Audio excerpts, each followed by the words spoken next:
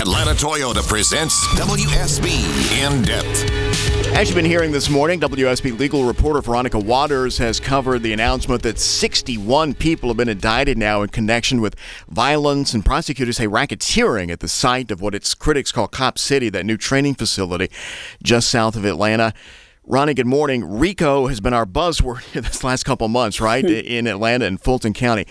In this case, tell me what they're alleging as far as racketeering, which is what that means. We've all heard about, of course, about the Molotov cocktails, the vandalism, but money laundering, what's with that?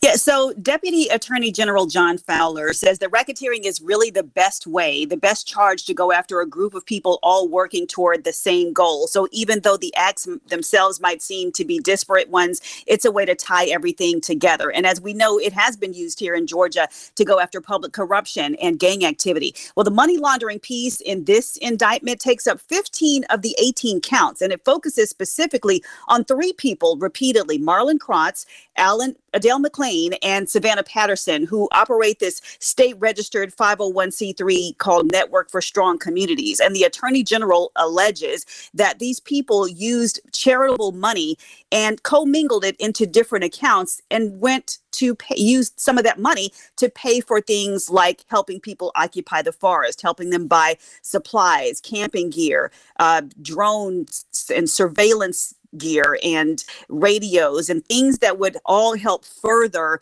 this alleged conspiracy to occupy the forest, protect the lands, and in the process terrorize police and private citizens. So the money laundering is like a really big part of this indictment, and it carries a sentence of up to 20 years per count. Let me be blunt here with the two sides. One side would be it was obvious that somebody was fronting this, and it's good they're going after them.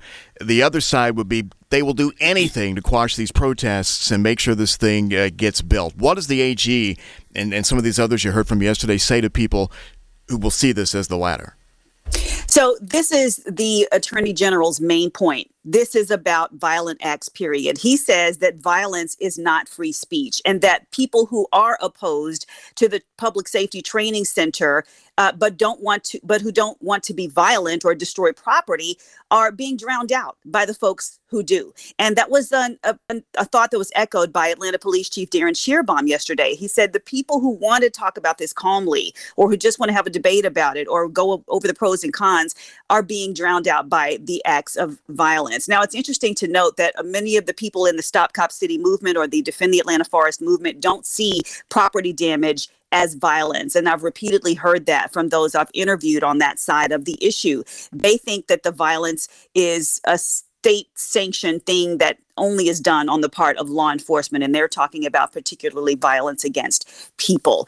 But the Attorney General again says, when you are talking about throwing Molotov cocktails and destroying property and attacking police, overwhelming them, holding metal scrappers hostage in the woods, as they alleged happened with one guy last November, this is not peaceful protest. These are not words. Yeah. They escalated the words into something far worse. WSB's Veronica, thank you.